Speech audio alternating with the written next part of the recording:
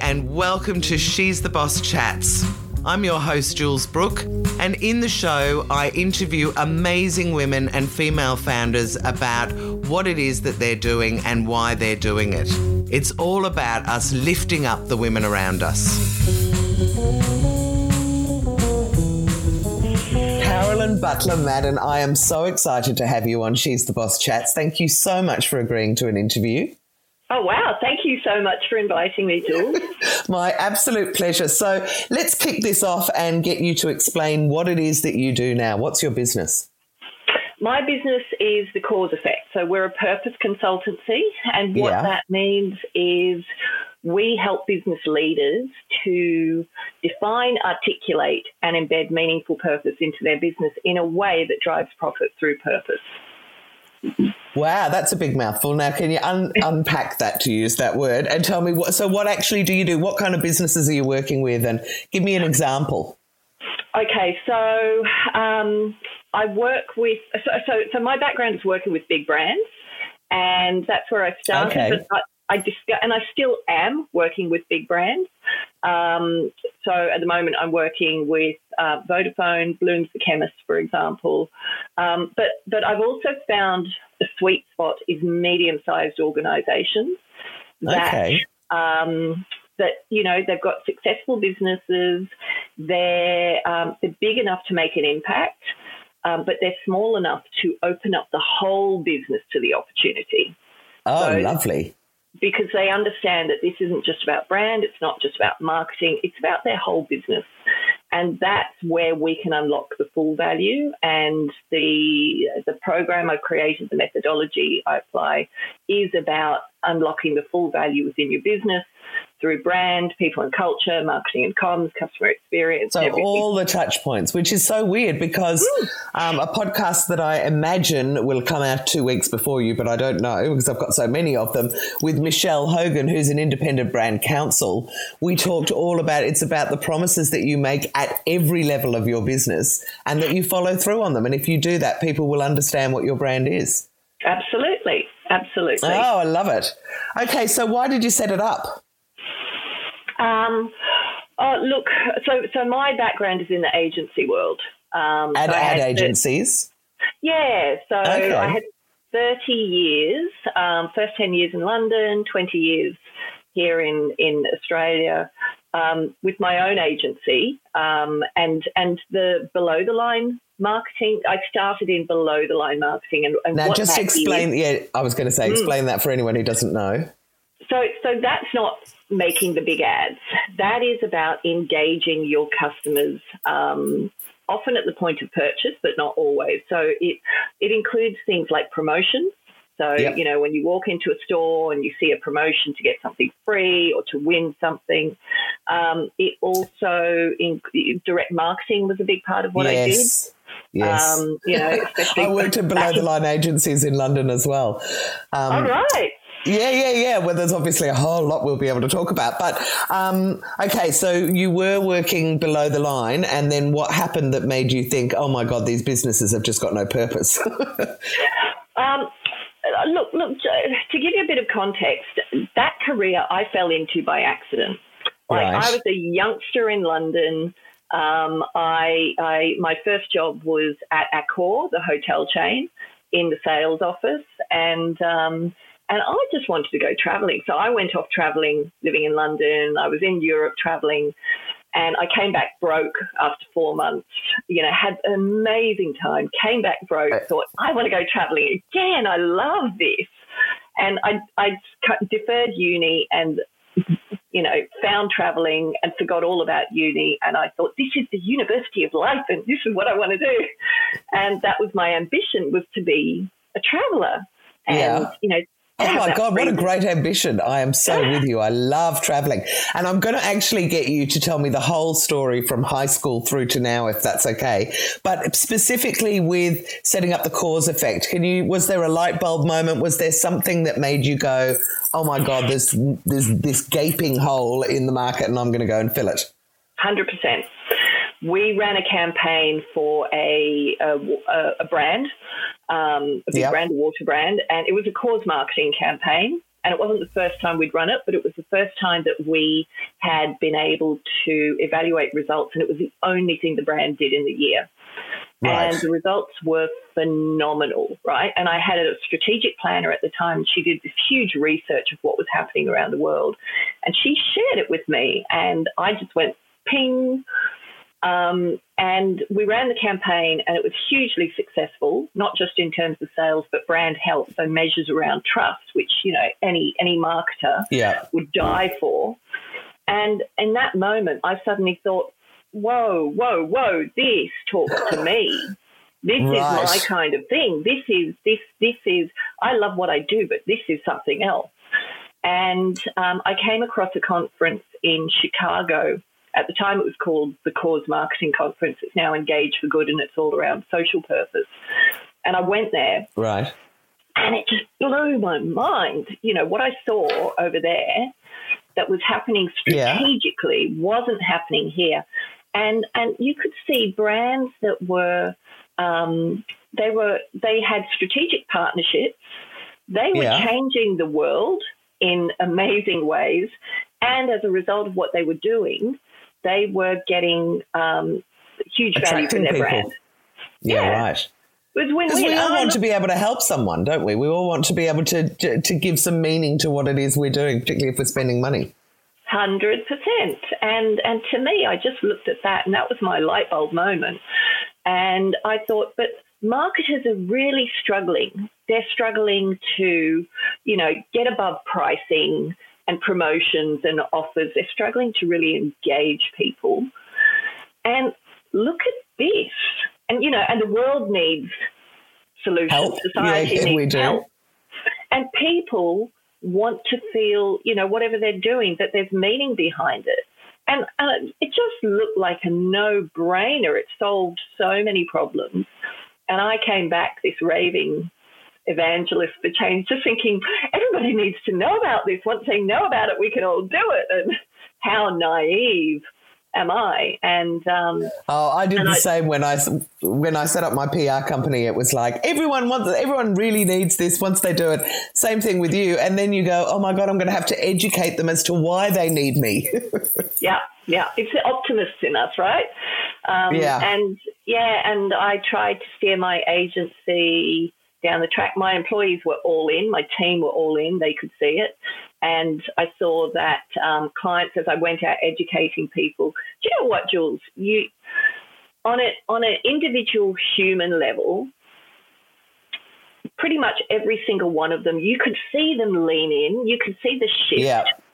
You know, I do group presentations, and they'd all pile in, and you could see them thinking, oh, God, what am I in here for? I've got so much work to do. And once I started sharing, it was a shift that you could physically feel in the room as people kind of went, oh, this is something that I could sign up to. So on an individual level, 100% people connected to it. But what was lacking was that there was fear in going forward, fear of doing something different. Because I was going to say, and you know, if there is anything about business, they're so bloody risk averse that, you know, you see these brands that align themselves with causes and you go, oh my God, amazing. And you look at other brands, and one I can think of just off the top of my head is Bunnings, that I was working with them years ago, and they had 65,000 people in a group that had been set up by Bunnings fans because Bunnings wouldn't go on social media because they were so worried someone would say something bad. And I remember going, oh my God, like that is just so stupid. But I guess that's what you were beating your head up against the wall with each time, was it? 100%. That kind 100%. Of attitude of, we'll wait and see everyone else does it. If everyone else does it and it's successful, we'll think about jumping in. Yeah.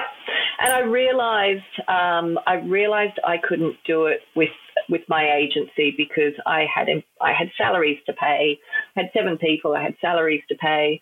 If a client said, oh, we need a new product launch, we need a promotion, you know, we had to respond to that. And so I was trying to do what I could, but I just didn't have the bandwidth to do it properly. And a few things happened. Great. Well, look, I reckon This is probably exactly the moment for me to take you back, because I can hear this story is winding in and around, which I love.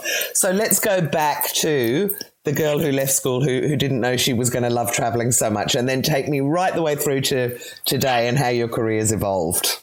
Okay. And I'll ask you nosy questions in the middle of it. All right.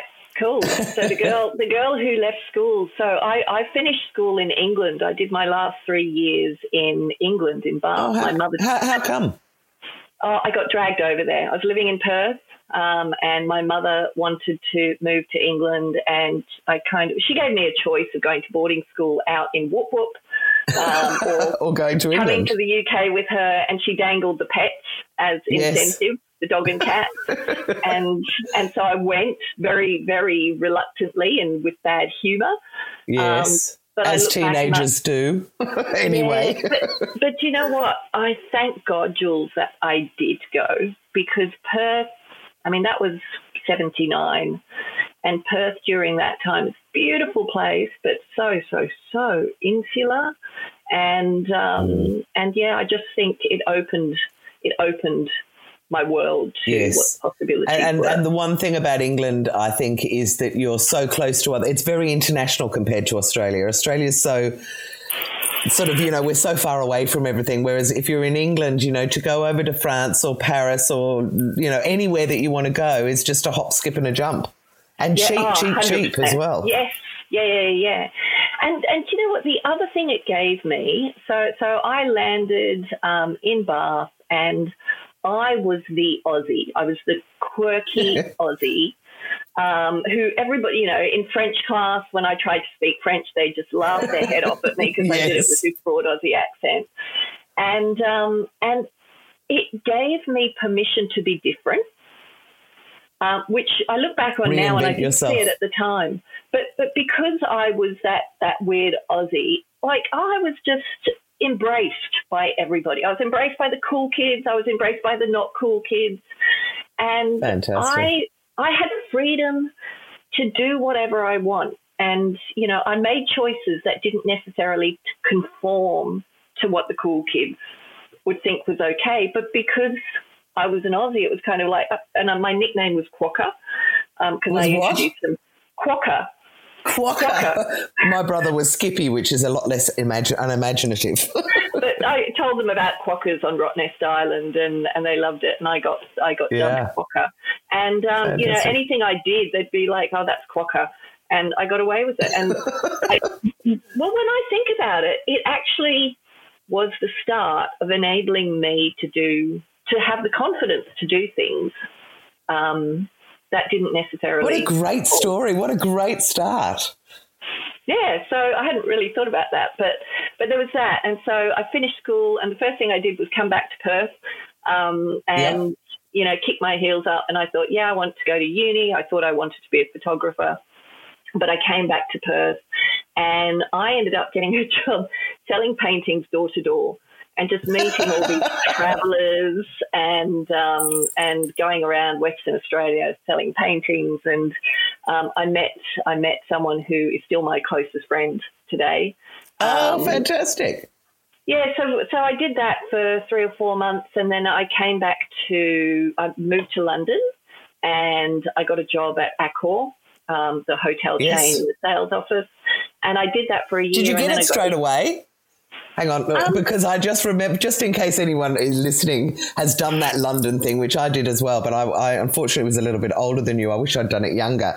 But it's a bit scary at first, isn't it? And you just and they love Aussies, but it's just kind of weird going and looking for a job in another country where the salaries seem tiny because – I remember I arrived and I had left Australia. It was many years ago, but, you were still earning 35,000 maybe, and you go to London, they were all earning 12,000 pounds, and you're just kind of like, oh, is it the same? So, but well done for getting that job, because that sounds amazing. What did you do at Accor? What was the first job? I was assistant to the sales coordinator for the Novotel Orchid Inn in Singapore. Right. and it was a small sales office, and it was great. It was like a family, and my boss, Jules, her name was. She was about 10 what a years great older name. than She me. must have been awesome.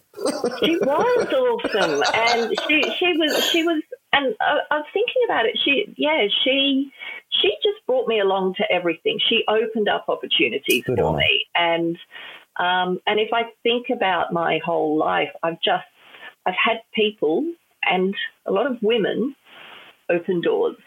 And oh, wonderful. I love to hear that. Yeah, and just, they haven't put barriers in my way. They've opened up opportunities. And she did that, and of course that just, lifted my confidence straight away. And then I think she left, and I wanted to go traveling. So I got itchy feet, and I decided to go off and travel in Greece for a while. I ended up traveling in Greece and Turkey. So I did that for about 3 or 4 months. Wonderful. And I came back, and I was dead set. I want to travel the world. I want to I've be free. A little taste, yes. Yeah. And I thought, I just need a job to earn some money, 3 months earning some money, and I'll be off again. And I got this job. So at this point, I'd given up on uni, the idea of uni or photography. I was just traveling was what I thought I wanted to do. And so I could type, and I went to an employment agency, and they gave me a test, and they said, do you do audio typing? And I'd never even seen an audio typing machine, but I knew what I was supposed to do. So I said, yeah, of course. And she looked at me, and she was a real snob, right? And she said, well, then, you won't mind taking a test, will you? And I thought, well, how hard can it be? And I said, yeah, sure. And so she gave me this machine, and I put it on like this, like a Walkman, because Walkmans were all the thing at the time. And I started sitting down, and she went, excuse me, we don't wear our headphones like this. We wear them like that. And, under your chin. So not on your head, under your chin. And I remember just going, oh, well, in Australia we do it the other way. Brilliant answer. Anyway, she got me an interview at an agency. I didn't even have marketing in my head, but I went to this agency, and I got the job. Was that sort of as the receptionist or the account executive or something, and then work your way through up? Yep. Receptionist. It was an agency called Option One, and I was such a crap receptionist. I was terrible. I always got names mixed up, and not ideal for a receptionist. No, it's not. It's not. But again, I was the quirky Aussie, and they kind of like that energy. I think. Right. And I remember this guy coming in to see the managing director, and I called through to him, and I said, "Hey, Bob, Rupert Murdoch's here to see you." And he said, "Are you sure about that?" I said, "Yeah, he's sitting right here on the sofa. He's waiting. Are you going to come out?" And he just laughed, and I didn't know what he was laughing about. And afterwards, he came up to me and he said, "Really, Rupert Murdoch?" The guy's name was Rupert Godfrey. And, that's an example of how I was. So they invited me to come in. They were probably trying to get me off reception because I was so bad. And they invited me to come in and work in client service, account service. Yep. So I worked for this team, headed up by a woman, Diana, and again, it was like opening doors. She gave me things to do. She trusted me to do stuff that I look back now and I think, whoa, that was quite unusual. Working on client accounts, big clients, managing conferences for them, all this sort of stuff, and everything she gave me, I just lapped up. And that's why she kept on giving it to you. Now you can look down from our age and go, oh my God, if I had an 18-year-old or 20-year-old and I said, let's do this, and they said, sure, I'll do it, you would love them. Absolutely. I do. My daughter's working with me now, and that works really well, which is awesome. Yeah. And literally they just opened doors, and I just grew, and I went from account exec to junior account manager, senior account manager, account supervisor, account director, group account director. And meanwhile, I never got the money together for traveling, but I also found I just loved what I was doing. And I was in London. So I was going to say, when you were in London, did you, I mean, I know when I worked at an ad agency there, the client was in Germany, so we would fly backwards and forwards. Did you get to travel through business? Yeah, I did. So one of my main clients was in Liverpool. Not quite as sexy. I did a print check for a book we created in Milan. That was one thing. Oh, lovely. And probably the best travel opportunity I had was to go to Val d'Isère for Drambuie for a skiing video that we were creating. But how about this? How about this? I do congratulate myself on this. I stepped away from that opportunity and I gave it to my account manager who was working for, I was account director. There you go. There you go. Passing it down the line. That's what I love to see. So it was done for you and you've done it for other girls. I think that's exactly what we want. So brilliant. Yeah. I do love that. Yeah, and she had a ball. So I bet. And you tried not to be envious when she came back. I know. But you know what? It was London in the 80s, and the whole vibe was you worked like an idiot. Like we worked out ridiculous hours, but there was no line between work and play. And the agency I landed in, it was just the most incredible place to be. I still, people come over to Sydney and I see people from those days, and almost every single one of them who's gone on to create their own business has tried to bring that culture in, because it was a culture of empowerment and trust and camaraderie and craziness, and it was amazing. And I felt like I was a free spirit, and yet I stayed there for almost 10 years. But the growth never stopped. So, yeah. Yeah. Well, I mean, it just makes such a huge difference. I mean, I was only employed for a few years of my life, but it was 5 years at a newspaper, Peter Isaacson Publications, very similar, very empowering. We were like a family, and even now I left 25 years ago. We still have catch-ups for all the staff, everyone from the old people in accounts to the young guys down in the compositors. Because doesn't it? It does. And it's something that it's a dream when you're younger to be able to work for a company like that, I think. It's such a good grounding. It sets you up, and it set me up in my expectations of, what I wanted and what I would create for others. What goes around comes around. Right. So why did you come back to Australia? Look, I always knew I wanted to come back. Australia was always home for me. I spent 14 years in the UK, wow. And I loved its proximity to Europe. I fell in love with the European. So I had a holiday romance in Montenegro, it was Yugoslavia at the time. Yeah, and amazing. I ended up having a 7-year holiday romance, but in between there was war, the Balkan Wars, so the Yugoslavian War. Oh, my goodness, so yes. It got very dramatic and very intense because, what started as a happy holiday romance that was never meant to be anything more than that, suddenly got quite dramatic and intense, and we couldn't see each other.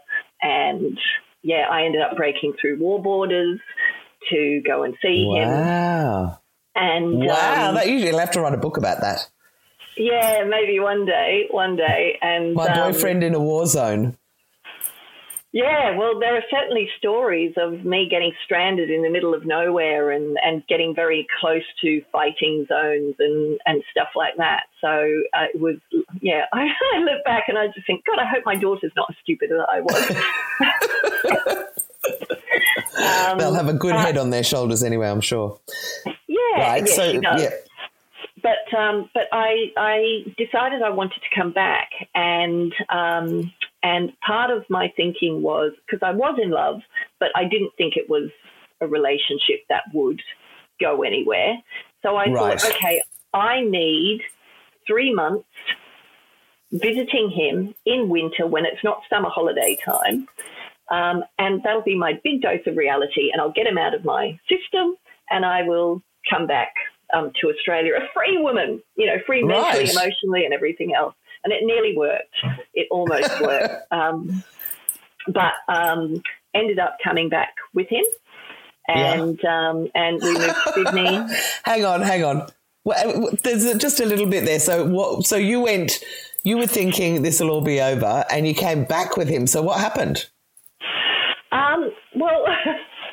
Well, you thought, I can't leave you in a war-torn country. Come with me to Australia. Oh, do you know what? It was a war-torn country, but where he's from is beautiful. It's on the coast, it's a tourist destination. Right. And I didn't work him out of my system. Like it almost worked, and I was ready to head out. But we kind of, we found each other again. And I said, look, I'm getting goosebumps from this story. And I said, I'm moving to Australia. I'm dead set. I'm not going to stay in England. And I said, do you want to come? And he was kind of like, because he loved his home. He lived in America for a while, but he loved his home. And then literally on my last night there, before I was due to come back to London, he said, let's give it a go. So we spent that last night filling out visa forms and everything. I went back to London, and then I flew to Athens, met him in Athens, and we flew together. We didn't know. We thought we'd just give it a go and see what happened. Right. And he was on a tourist visa. Yeah. So we moved to Sydney, and I picked up a job in an agency, a small agency in Sydney, and started working there. And then that agency, it was about 6 people at the time, and we started growing it. And then the two partners, one of the partners decided to leave, and the other partner, his background was studio, and he wanted client service facing, and that was me. And so he asked me to become a partner in the organisation, which I eventually did. At first I was kind of like, I don't know, I still had a bit of that free spirit thing, not knowing what was going to happen. And then we had a daughter, my husband and I. Right. And hang on, is the husband is the same guy that came over from Yugoslavia? Oh, my goodness, you didn't tell me that. Okay. Yeah, so I call him my husband. We never formally married. Right. But we've been together for, God, I don't know, 30 odd years. That's amazing. I was expecting you to go, that was the holiday romance, and it ended up sort of not working, and so, I married someone else. But no, that's great. Lots of ups and downs in between, across cross-cultural relationships. A roller coaster ride, but it is. But that's a beautiful story. Oh, I love that. Okay, so you're here. You've worked in the agency. You've accepted the partnership. You've got a baby daughter. What happened next? Yeah. So we built the agency up. 25 people working for big brands like Cadbury, Pepsi. Wow. Lion, Diageo, Panasonic, Microsoft, all the big brands, doing great work. And then he decided he got sick, and he left, and he wanted me to buy him out of his share, which I was a bit reluctant, but he was a friend, and we did. So I did, and we came to this weird arrangement. He had always looked after the financial side of things. I looked after the client side of things. And it took me about a year or 2 years to discover that finances were not as they seemed. He hadn't done anything untoward, but he just wasn't across the finances. Know. And we had a terrible bookkeeper who I don't even want to talk about it because it takes me back to it was just such a stressful time. And I thought, the books were telling me we were getting good six-figure profits. Yeah. But the reality was the expenses were not being managed, and we were like in bad shape, like six-figure losses. But Carolyn, six-figure losses, yeah. But these moments often are a moment that teaches you something. And I mean, I have had similar situations, and you look back at the time and go, in some ways kind of I'm thankful for it because it sent me in another direction, or maybe in your case you learned to keep an eye on the finances. I don't know, but what happened as a result of that? I learned a lot about people. I learned about friendship. I learned about true friendships. I found friendships where I didn't expect it, like people who just stepped up to help, like, you know, people who were virtual strangers who are now close friends, you know, because they just came in and they helped and they were so supportive. And then Amazing. people who I thought were close friends who weren't. Didn't do anything. But Jules, what I learned about the most was about me. Like, I learned that I'm a fighter. Like, I didn't know that before, okay? And Right. I learned that I was a dirt, like, you know, scratching around in the dirt fighter. I would do what I had to do, not in a bad way, but Yeah. just in terms of, you know. Never give up. Yeah, and there were people saying to me, you know, close it down, let it go. Of course. There are legal structures in place for this. This is what you do. But I realized I was going to leave creditors in the lurch, and that didn't sit right with me. And so I literally brought the agency down from 23 people down to 5 people.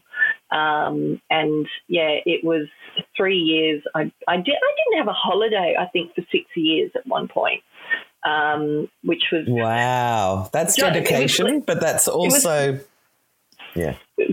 Well, it was 3 years of intensiveness, so it must have been 5 years I didn't have a holiday. So 3 years of absolute intensity and just fighting. And I brought it back, ended up going into partnership with somebody else. So I brought it back to a point where it was salvageable, and Right. went into partnership with someone else, moved into Surrey Hills, and kind of started it again, and yeah, it built it up with the support. So rebuilt it, built it into a profitable $1 million agency with fewer people, and I was in a good aren't you place. brilliant? I just have to tell you right now that keeping going, especially when everyone's going, take the easy way out, it's tough, but it's very, well, you learn a lot, I guess, as you said, about yourself and about business and about other people. And it gives you an iron core, I reckon. I always call it nerves of steel when you're a business owner. If you go through that, it teaches you so much that you didn't know. Really does. But it's hell. It is hell. I wouldn't wish it on anyone else. And I lost a lot. Like, I lost, you know, we've got a daughter, and I lost experiences with her. I was absent for a lot of that time. Yeah. Which was really hard, but she and I have got a really, really strong relationship, and you know, I was there as much as I could be. Thankfully, you know, my husband. What does she say now, though?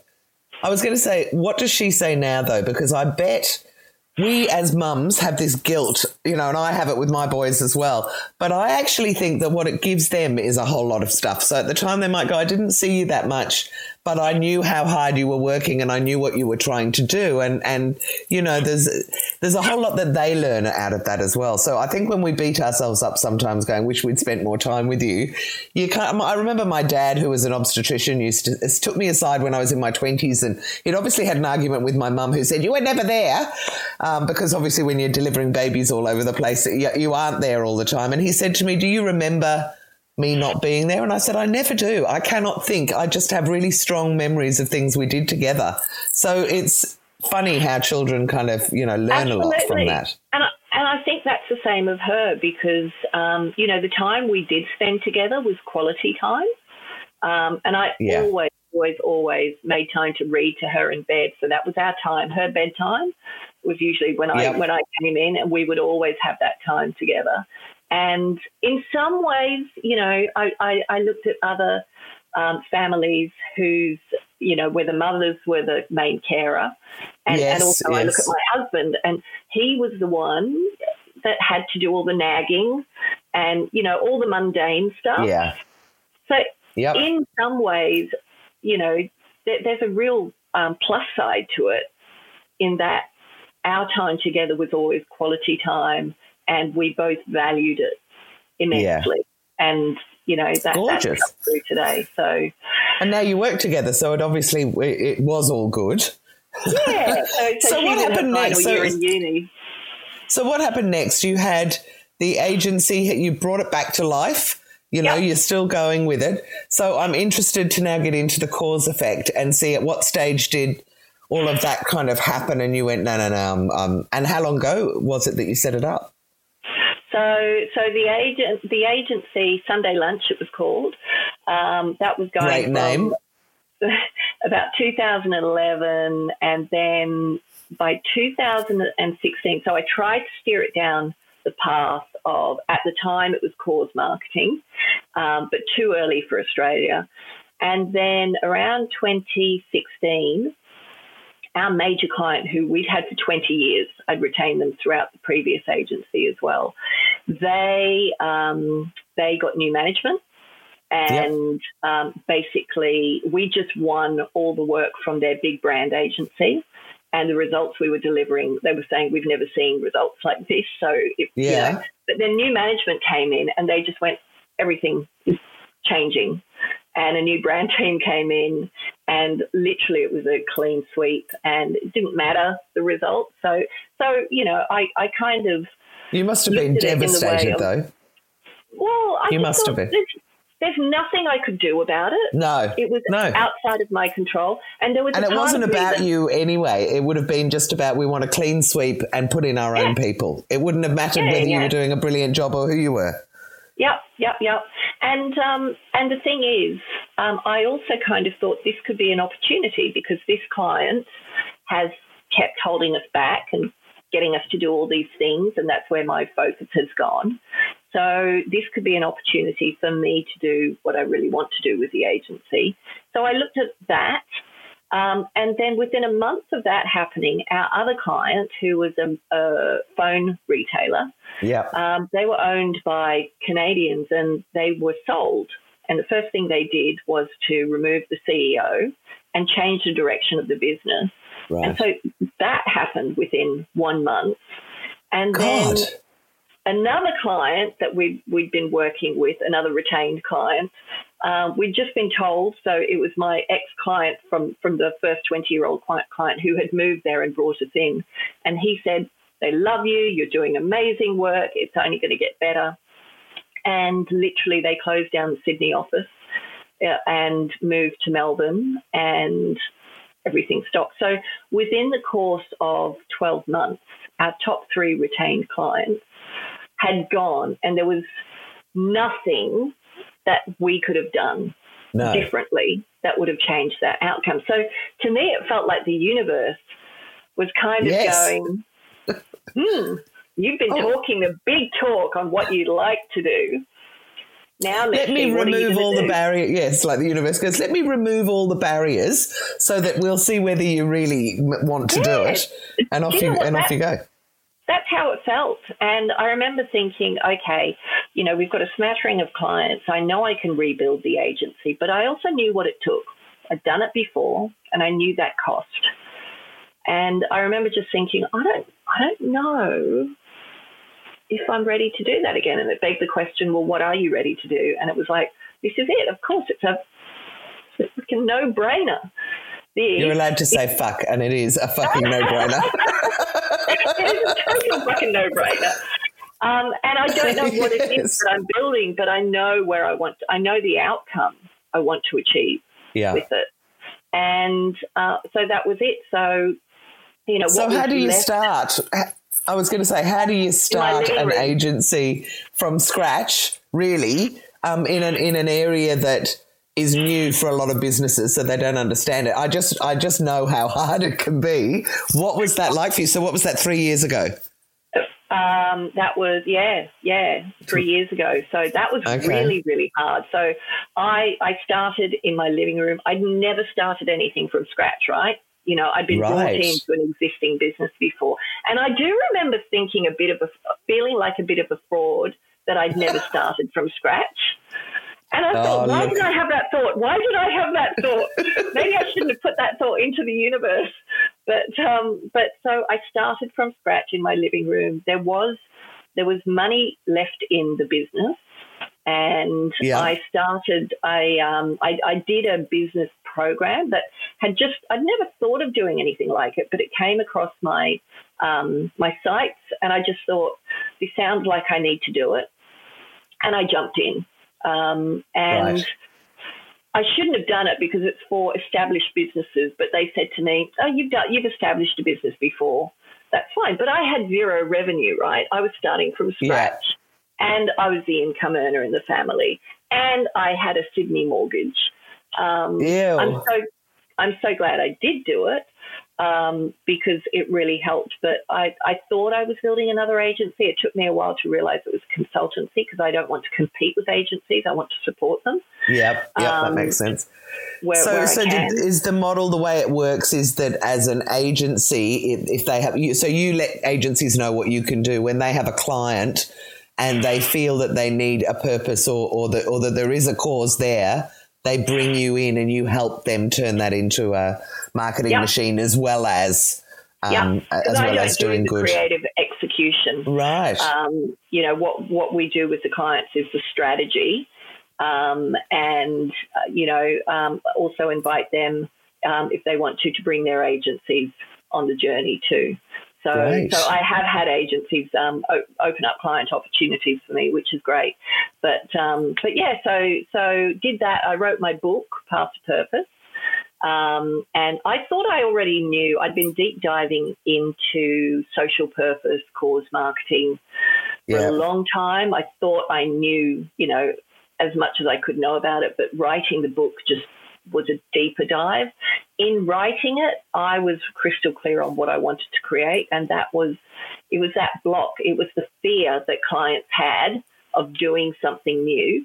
I wanted to give them a way to remove that fear. I wanted them to have confidence that if they could follow this path and if they could take inspiration from other companies, then they would be able to navigate it with confidence. So I did that. And you know what it's like, Jules, it takes time. It does take time. And it's exciting, though. It's exciting. And when you're driven and basically you're like your clients, aren't you? Because when you are doing something that you know will make a difference, everybody loves it. And so the only difficulty for you really, I guess, is the execution, not is telling them how to roll it out, telling them how to, and needing that one example so that you can go to other clients and go, this is what I did for them and this is how it affected their bottom line. Yeah, absolutely. And to do it properly, that's quite an investment.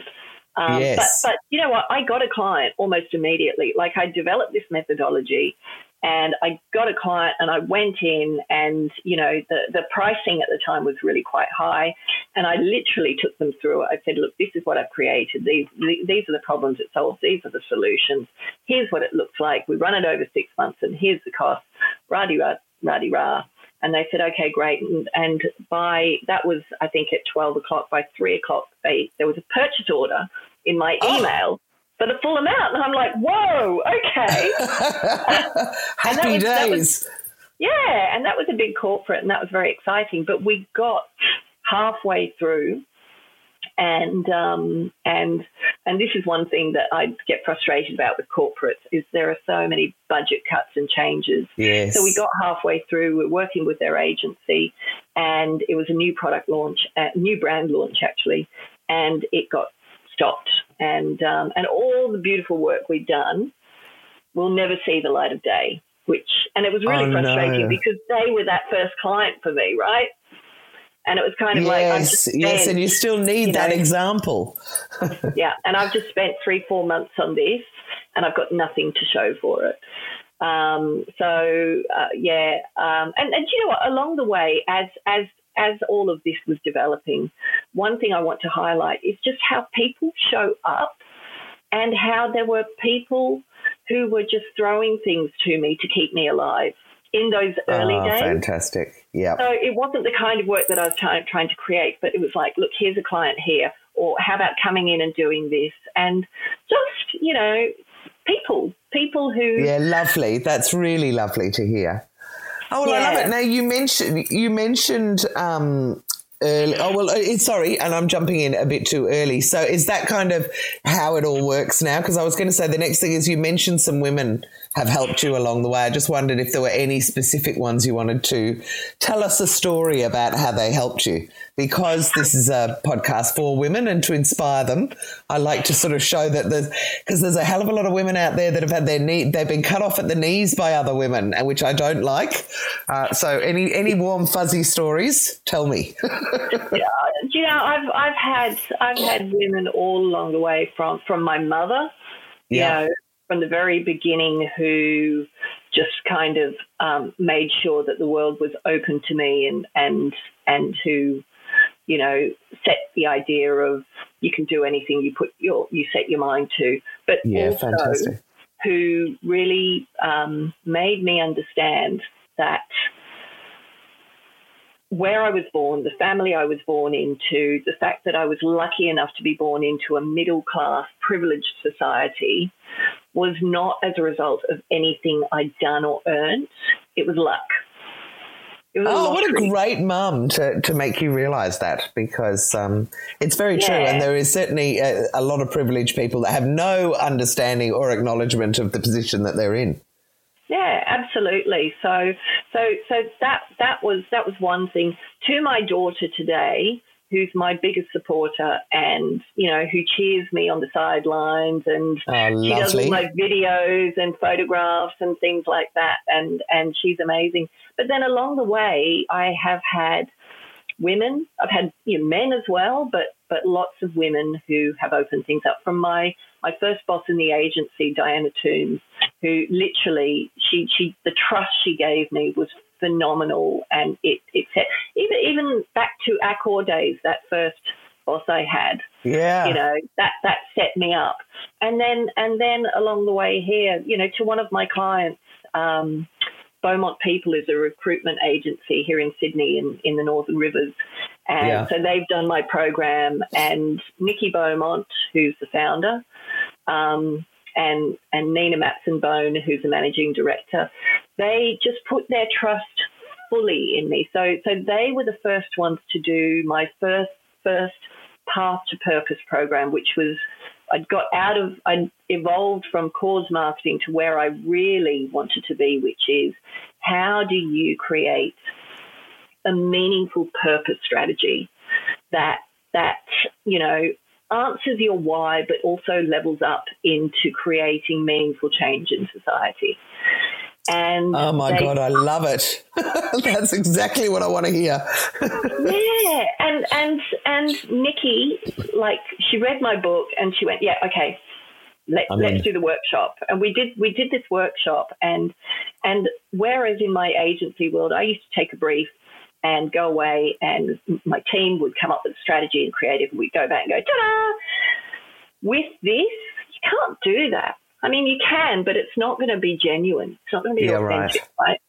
So the process I use is workshopping and getting as much from them as I can, and then going away and doing the research and looking at it and refining it. But the real truth comes from them. Yeah. And with them, with the Beaumont team, we discoveed I could, it didn't quite come out in the workshop. You could almost see it, but afterwards it came out, and it was so on point, because it was all around meaningful work and their belief in meaningful work and the need for people to connect to organisations who enable them to do meaningful work. And, you know, everyone talks about meaningful work, but nobody's quantified what it means. That is well, they have now. Beaumont People have. Yeah, no, that's fantastic. Body of research, and now it's about bloody time actually that recruiters started, you know, caring about people and putting them in the right spot, and stop doing this sort of algorithm rubbish, because it's just so completely wrong. Wow, go on.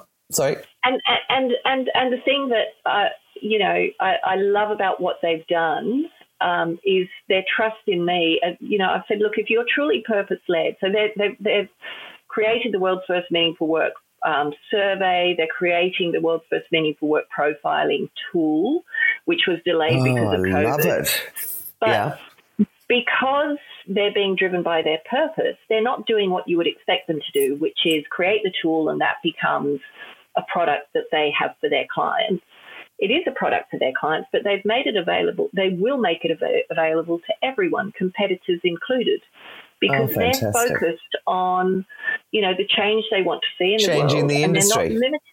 Yeah. And the fact that they've trusted me on that whole journey, and then on top of that, they've supported me and promoted me and partnered with me and all of this other stuff, and given me so many opportunities, that's just an example of the kind of support that I've had from women throughout my career. Oh, I love hearing all of that. And I mean, I would have to say mine has been similar. And I also think if you work in advertising and marketing, it is slightly different because the women that you meet tend to be, and on the client side, women with a bit of oomph and, who've kind of got to those roles where they're leading. But what a great story. And I absolutely love what you're doing. Now, we are just about out of time, but I want to ask you a question that a journalist suggested that I ask everyone, and I love asking it because I never know what the answer is going to be. Is there a little quirky fact about you that you would be up for sharing with us that maybe not everybody knows about? Can be anything. It's a hard one. It's a really hard one, like a characteristic or a trait, or it doesn't matter. Look, I'll tell you some of the things I've heard. One person said I've got no belly button. One person said I was the first big red chair on Graham Norton. Someone said they won Perfect Match.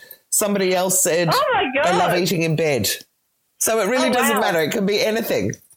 Oh, okay. I had lunch with Princess Anne. Did you? What was she like? I'm such a Republican. And it was. I'd say she almost is as well.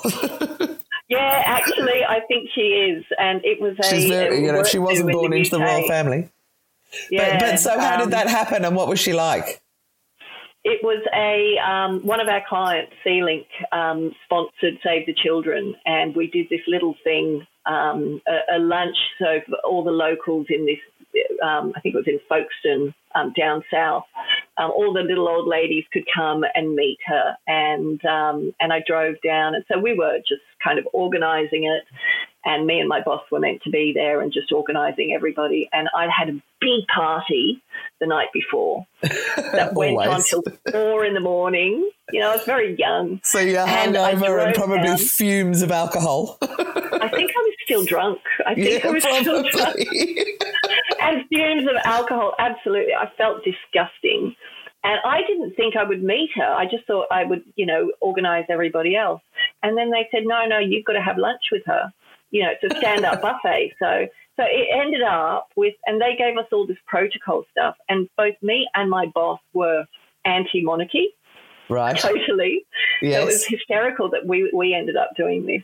And they gave us all these protocols, and I had to curtsy, and I'm like, ooh, curtsy. Oh, my God. Right. And we ended up just in this small group with her, a couple of her cohort, and me and my boss, and we were told you're not allowed to ask them questions. So it's really awkward. Like you're stand around in a group and not be allowed to ask a question. With plates of food, and she's looking bored shitless, right? Yeah. And then my boss just said, "Oh, look, I know we're not meant to ask questions, but I have to ask you, how was your trip to Russia?" She'd just come back from Russia. Yeah. And she came to life in that moment, and she just started talking about it, and she was really energized and excited. And I thought, God, how dull must it be to be a royal? Oh, like the pits. Absolutely, the pits. Yeah. I mean, I can understand why Harry got out.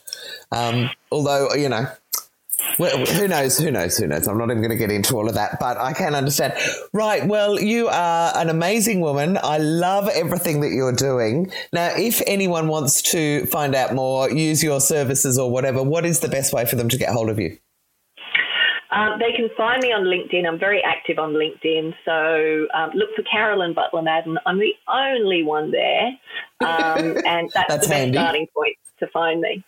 Fantastic. Well, thank you so much. The Cause Effect. I just love everything that you're doing. It's, I think it's timely. I just feel like on the back of this pandemic, it's almost like we've got a chance to be new and fresh. And I think purpose and causes and all those things are going to become more and more and more important from now on. So you've hit the nail on the head, I reckon, Carolyn, but I hope to meet you in real life at some stage. So yeah, me too. Thank you. Great stuff. Thank you so much for coming on as my guest. Thank you so much for having me. It's been awesome chatting to you. I hope you've enjoyed this episode of She's the Boss Chats. For more information and to find out about our other initiatives, including our weekly lunch for female founders and our TV show, go to shestheboss.com.au.